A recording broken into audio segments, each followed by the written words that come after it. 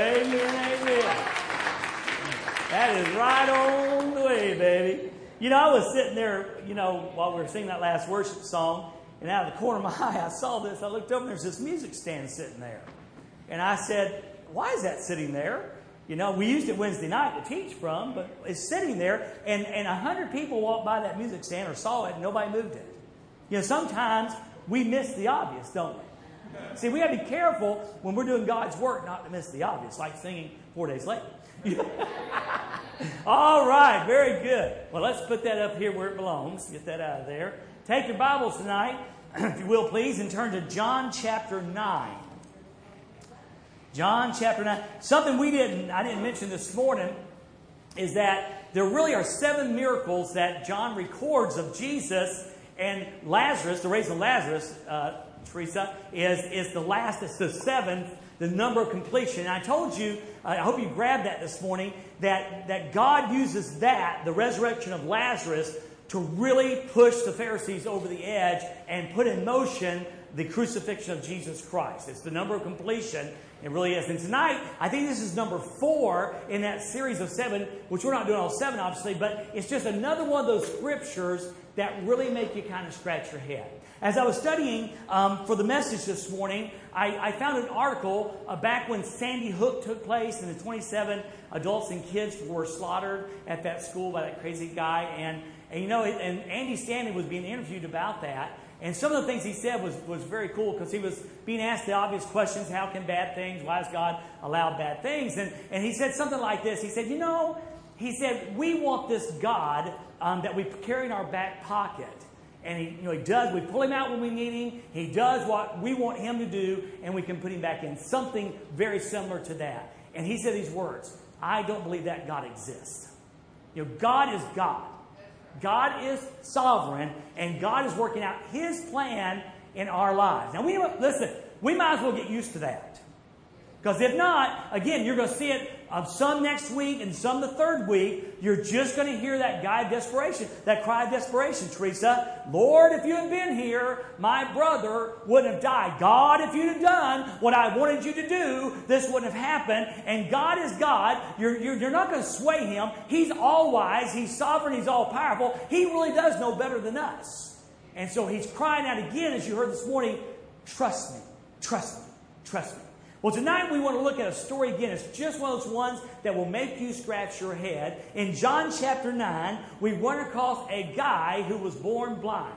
And so tonight's story is about blindness. It's about a guy who was born blind, and it's about a group of men called the Pharisees who just simply chose to remain blind to who Jesus Christ is. Now, along the way, the first 5 verses are just pregnant with meaning. It's just full of meaning. And then we enter into verse number 6, the actual healing. And then beyond that, it's one of the craziest dialogues that you're going to find in the Bible. And we're going to learn a few lessons from that also, even as we journey through that. Now, we're going to move along pretty quick. We don't have time to cover the entire story. In fact, I probably got too many verses already. But I want to give us enough tonight to get the synopsis, the overview of what happened. So here we go. John chapter 9 and verse number 1. Now, Jesus is in Jerusalem, around Jerusalem, and he says these words. And as he was passing by, he saw a man blind from birth. His disciples questioned him, Rabbi, who sinned, this man or his parents, that he was born blind? Now, let me read that one verse again, verse number 2.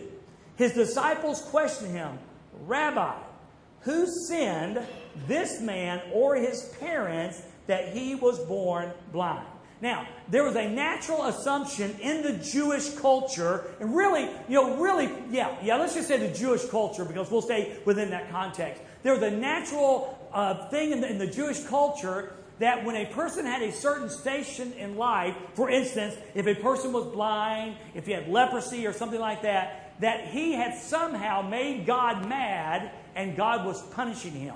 This is particularly poignant because in this case, this man was born blind. And the natural assumption is that either he, which is kind of interesting if you think about it, to show you how flawed the logic is, the only way he could have had sinned before he was born was to sin in his mama's womb. Isn't that weird? But again, you see the disciples asking, did he sin that he was born blind? Somehow in the womb, his mother's womb, did he sin? Or did his parents sin? It was a natural assumption because he had this station in life that God was angry at him and God was punishing him. He was less fortunate because he did not have a favorable standing with God. Now, really, we see this in Job. If you look at Job and his buddies, Job, the Bible declares that Job was innocent, but we see his three buddies over and over again attacking him because these words are poignant tonight, they just knew, and we're going to hear the Pharisees say that, they just knew that Job had sinned. They just knew Job had done something wrong and God was punishing him. And by the way, please make that distinction tonight. The man born blind was born into a station of life and they assumed his parents or he had sinned. God does discipline his children. And God does discipline nations. But that is not the circumstance that we're looking at and studying tonight. So the natural assumption then is that this man had done something wrong or his parents had done something wrong and therefore he was born blind. Now don't miss three things. Note the fact first off that he was born blind. He never saw a sunrise. He never saw a beautiful flower. He never saw the face of a baby. He never saw any of that. How hopeless. It's one thing they say that one of the great composers, excuse me for not knowing, was not born blind. Not born deaf. He became deaf later because in the movie Mr. Holland's Opus, they're talking about this composer, and they said, well, how do you know what a sound, what something sounded like? And he said he wasn't born deaf. He became deaf at a young age. So he could hear the music in his head. This man could never imagine the face of a newborn baby. Could never imagine. How hopeless that from the get-go, his world was dark. Well, here's what you need to understand. That's true of us. Spiritually, we're born blind. Spiritually, we are born in darkness. And the only one who can open our eyes spiritually, the only one who can bring light into our lives is the Lord Jesus Christ. And if you are a Christian today, if you are a Christ follower, you are, what did John Newton say? I once was blind, but now I see. I once was blind, but now I see. So see the hopelessness. See the total lack of compassion. Now, the way we get the story is apparently Jesus obviously saw the man and paused in front of him, but notice how they don't even see him. I mean, again, Jesus saw this man blind from birth, and his disciples questioned, didn't even acknowledge the fact that this man even existed. There was a total lack of compassion on the disciples' part. We have got to be so careful that we don't lose our compassion for people. We've got to be careful we don't lose our compassion for people. We're going to see it again just a little bit in the story. It's so easy to do when we see people at a lesser station than we are in life. It is so quick to judge, and it is so easy to ignore. And the disciples totally ignored this man. And then the third thing is this. They're insensitivity. They're insensitivity. Here's a revelation. Blind people can normally hear. You don't look shocked I shared that with you. Did you get the picture? Apparently, they are standing in front of this blind man, ignoring him on an emotional level, but acting like he can't even hear. Because they say, Lord, who sinned, this man or his parents, that he was born blind? And the guy's listening. The guy's listening. Listen, we must be careful not to lose our sensitivity to people. When we see someone in a difficult circumstance, whether it be physical, emotional, however it might be, we need to be sensitive to them. Certainly Jesus was. Certainly Jesus was. So we see this man blind from birth. Lord, who sinned? Here's what Jesus says. And this is the part that you kind of go, on. Verse 3. Neither this man or his parents sinned. In other words, his station in life has nothing to do with God's disfavor. In fact, you could argue the argument that it has to do with his favor, but it has nothing to do with God's disfavor. There was no sin involved. I'm telling you, I've heard this with my own ears. We see people going through something and you hear these words, why did God do that to them? I've heard these words come out of people's mouths that somehow God must be angry at them. God is punishing them. And we're not talking about salvation, it's just talking about people in general. So Jesus says, neither this man nor his parents sinned. Sin's not involved in this. In fact, he says this. This came about, Jesus answered. This blindness came about so that God's works might be displayed in him. Now, I can't soften that anyway for you, but here's what that says. This man was born blind so God could work in his life. This man was born blind so God could work in his life.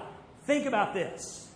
I thought he's got to be decades old, so let's give him a good round number of 30. Okay? In fact, you know what? I think it's 40. I think it does mention it somewhere in chapter 9. So let's say he's 40 years old. That means that God allowed him to be born blind and live for 4 decades so God could work in his life. Is that what it says? Can y'all get any other reading? You can't, can you? Because that's exactly what it says. Think about that. God allowed him to be born blind and be a beggar for 40 years, if I'm correct on that age, 40 years so God could work in his life. Now, your first response might be this. What kind of God is that? What kind of God is it that would allow a man to be born blind and be a beggar for 40 years so he could work in his life? A compassionate God. Because eternity is a lot longer than 40 years. Now let me say it again. Eternity is a lot longer than 40 years. Because of this encounter, and this is one time in a healing, there's no doubt this guy gets saved. Eternity, this guy was set by the road for 40 years, yes. But because of what happens in this context, because of the decision he makes, and because of the drawing of God in his life, he spends eternity not only seeing, but walking streets of gold. And I'm going to tell you, look at me. 40 years is worth eternity. You better keep that in mind. Learn that lesson well. 40 years is worth eternity. And apparently God knew it would take something like this, to bring about the salvation in this man's life. Yeah. Well, Dwayne, why didn't it happen when he was 15? Because just like in Galatians chapter 4, verse 4, in the fullness of time, God sent forth his Son.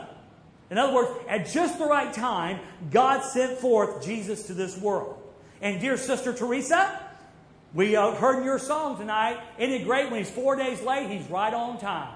I'm telling you tonight that this was the day that God picked out to work in this man's life. He was not late. He was right on time. Now listen, as God works in your life, the same is true.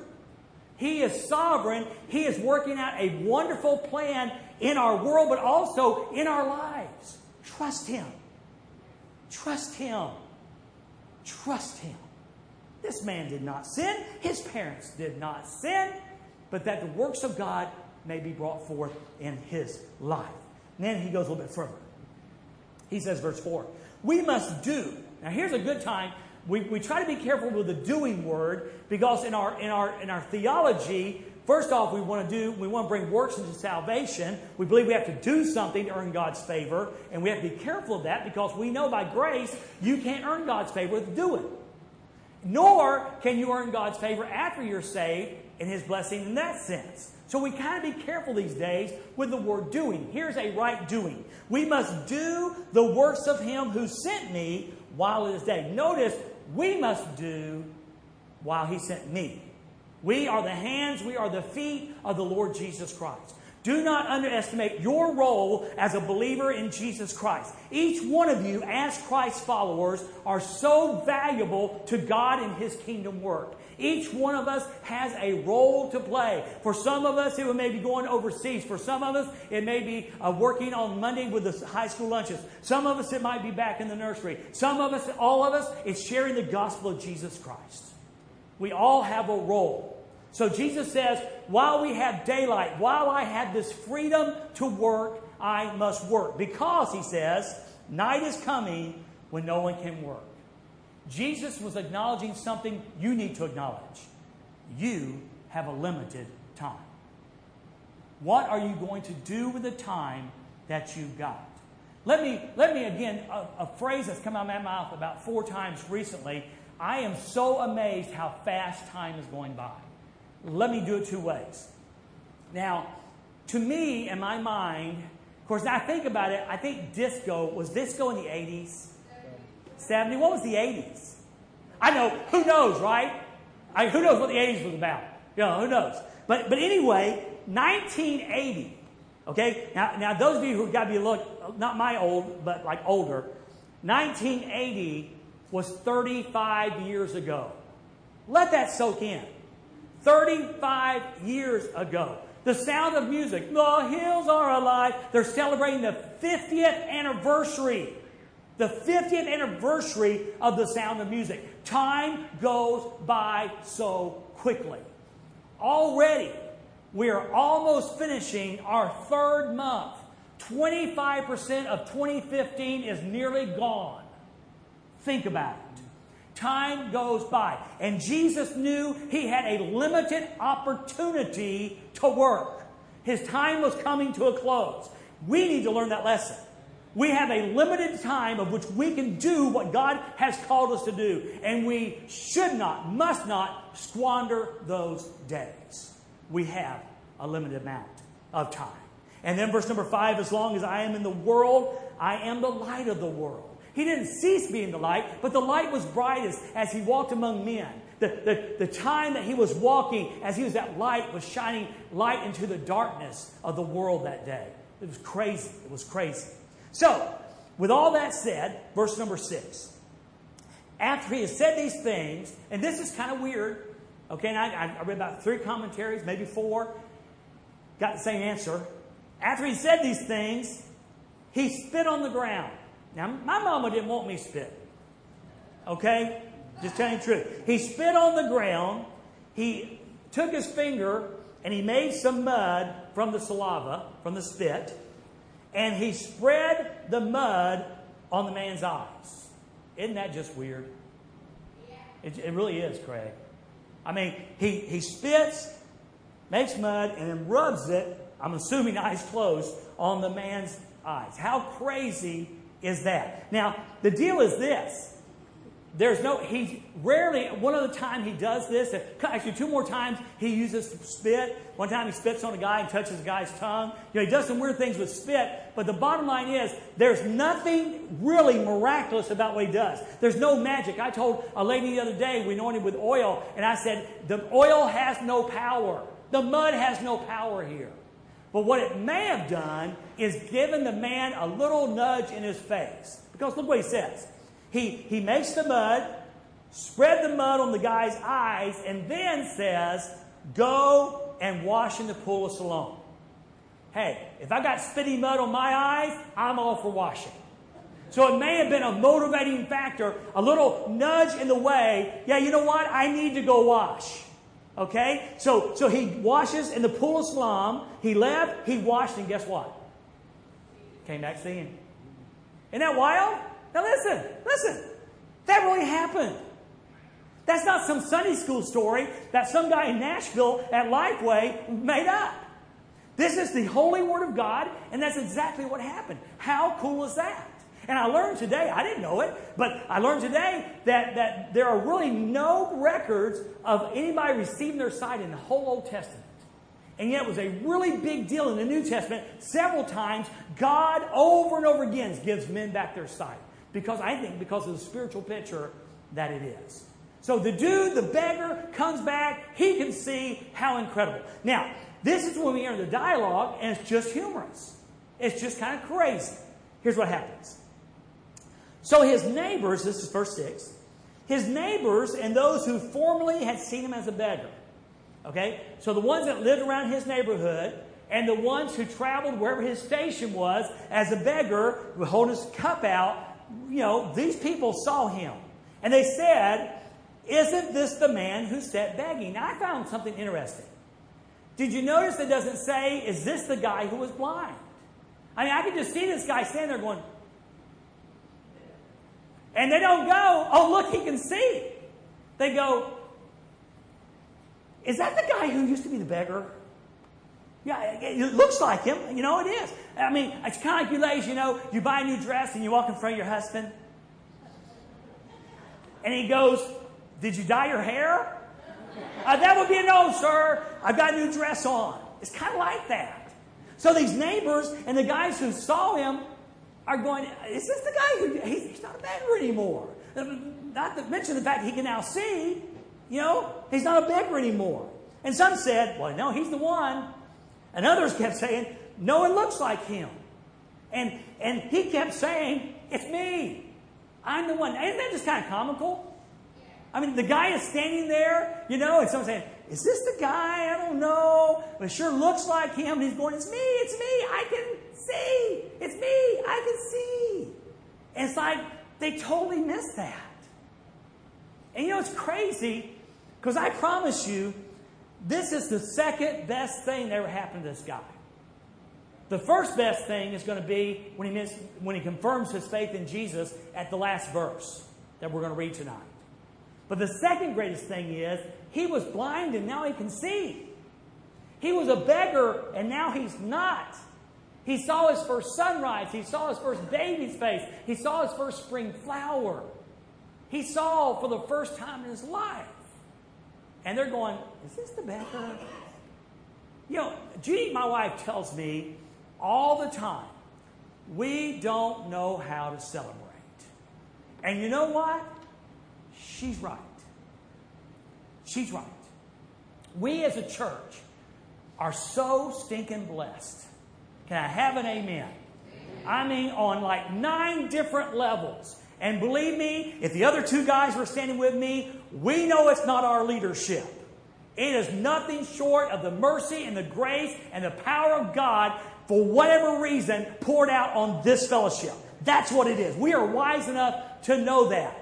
I'm telling you, this is an incredible church, but I'm not sure we know how to celebrate like we should the spiritual victories that we experience. Again, 388 people chose to worship in this building this morning. That is just crazy.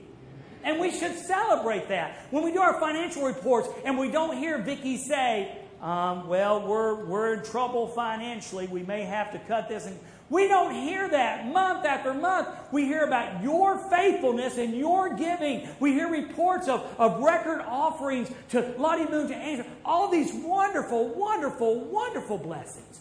We see. We need to know how to celebrate. And these guys, they're worried about was he the beggar or not, rather than celebrating what happened.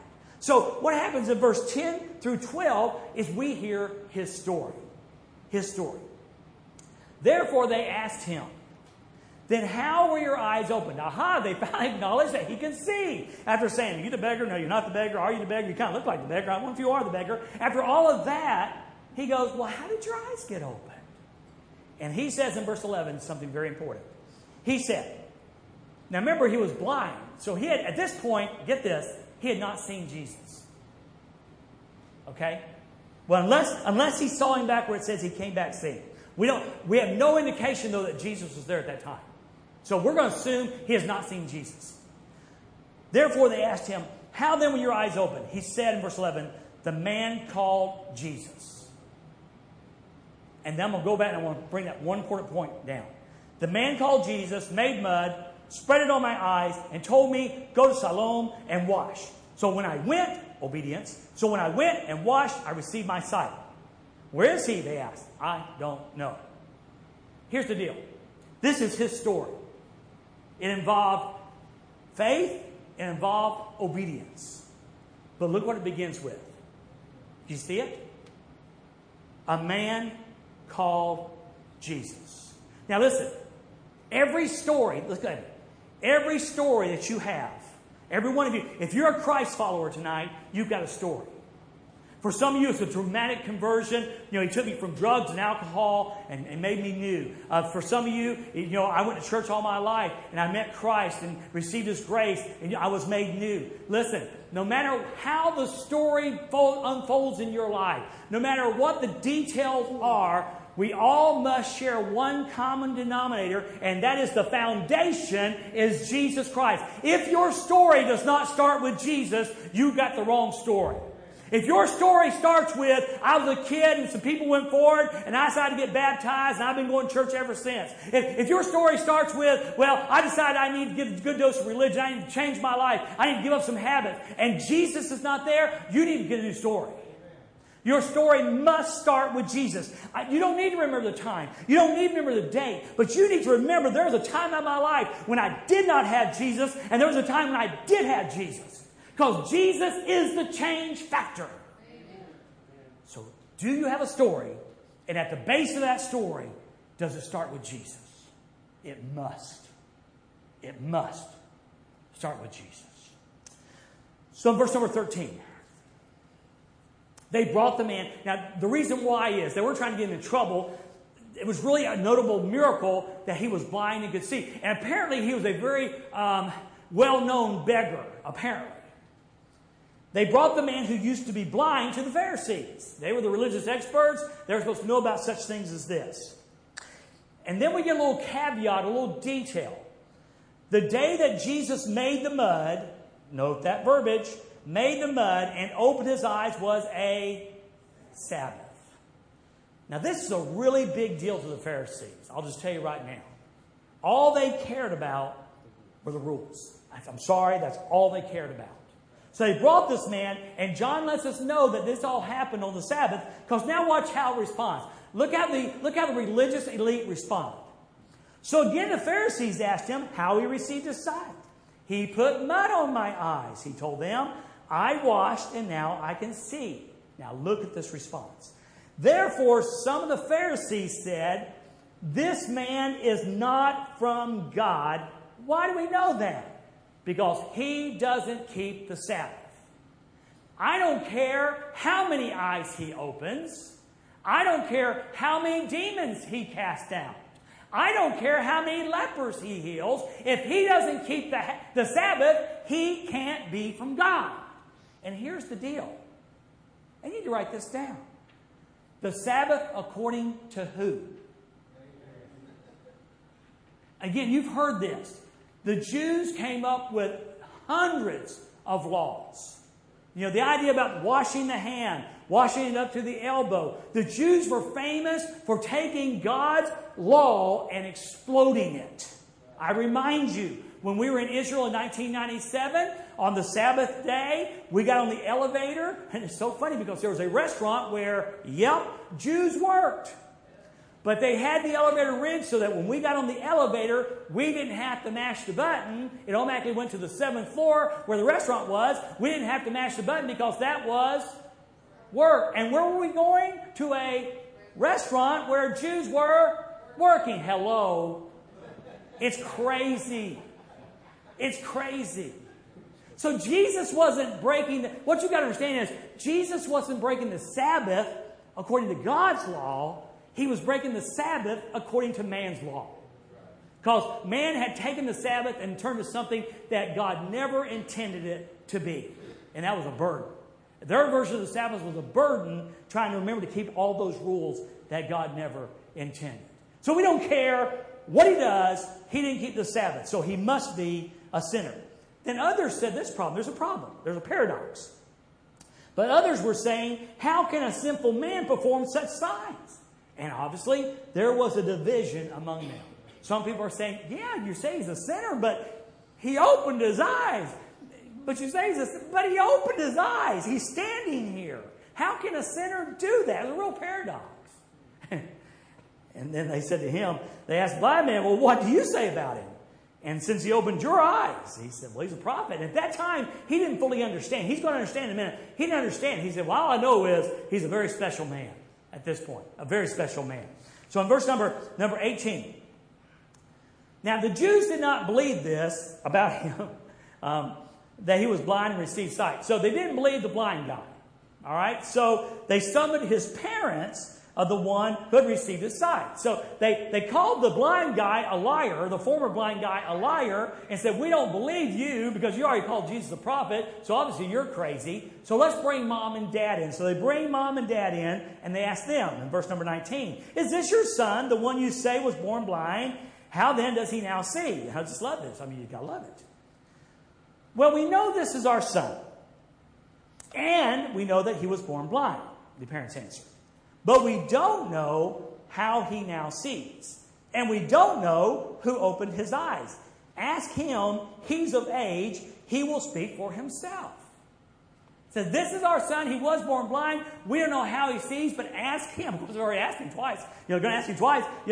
Ask him how he sees. They basically threw their son under the bus.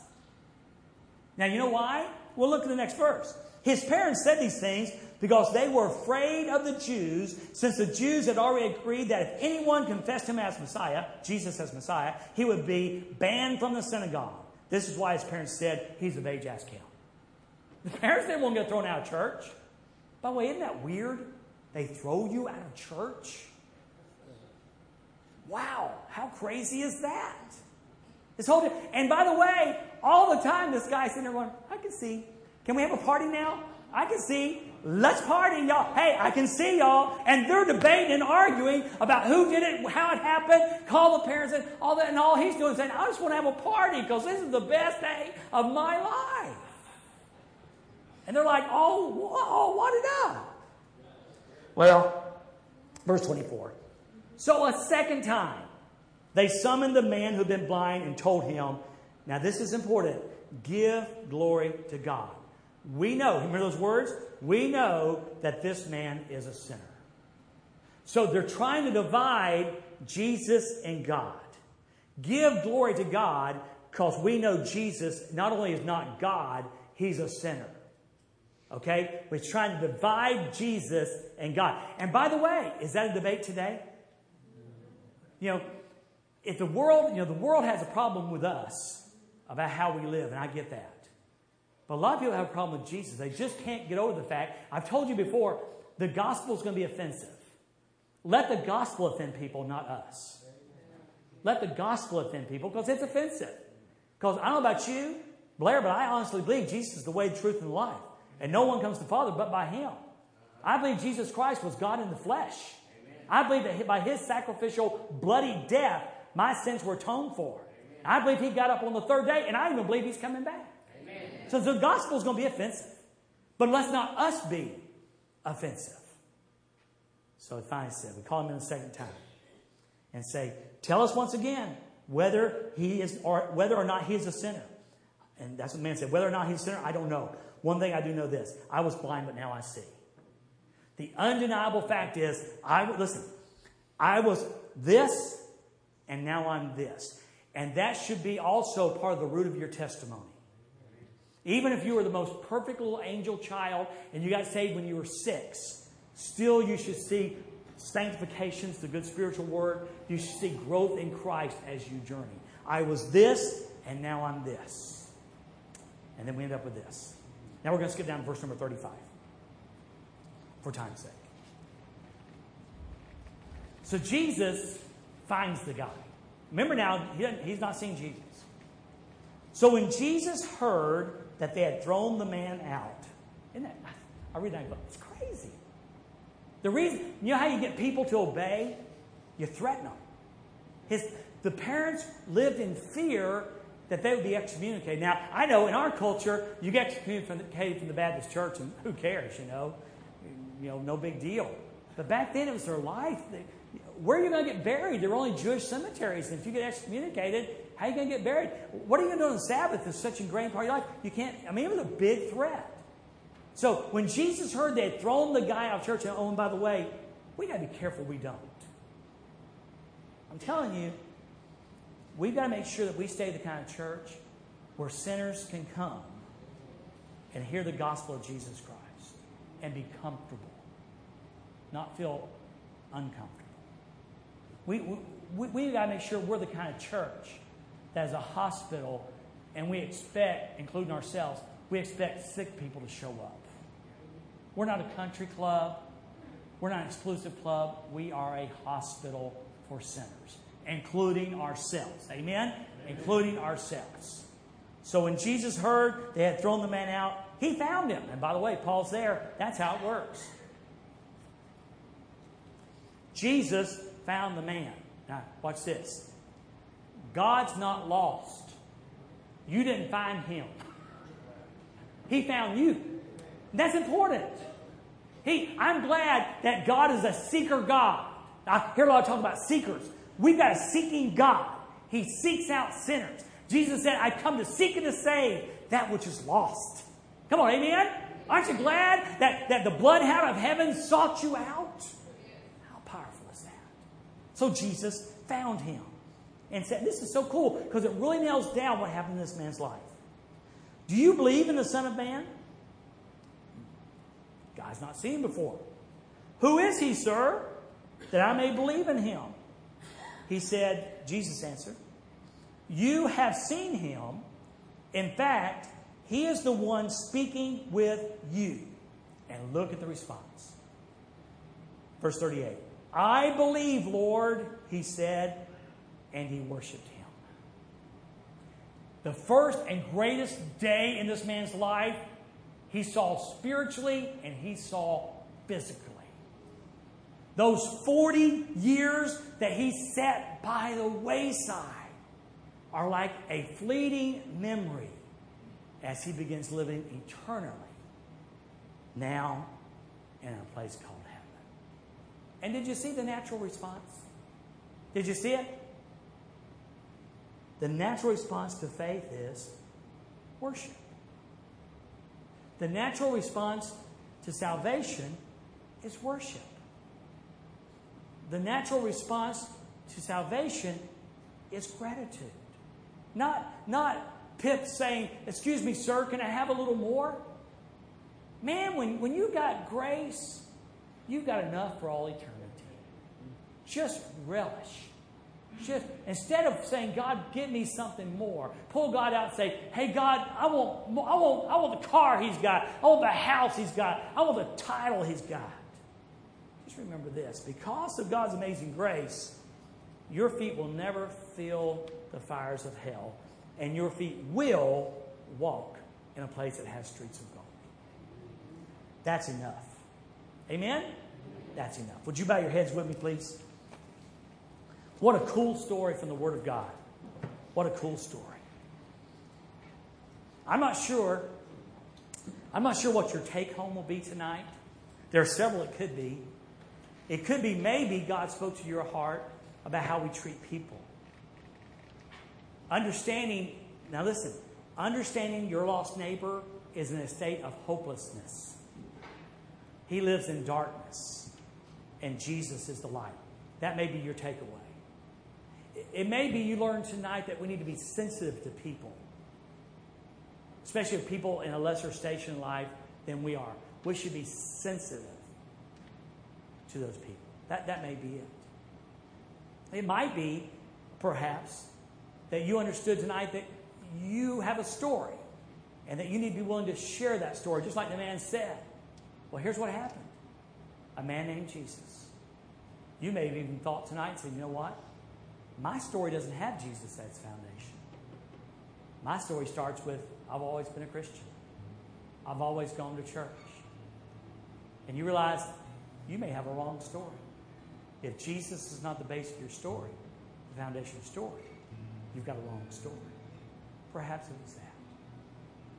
Perhaps you learned tonight that as a church member, we've got to be careful that people feel welcome because we are a hospital. We're a place where sinners can come because we all are sinners. Some saved by grace, some not yet.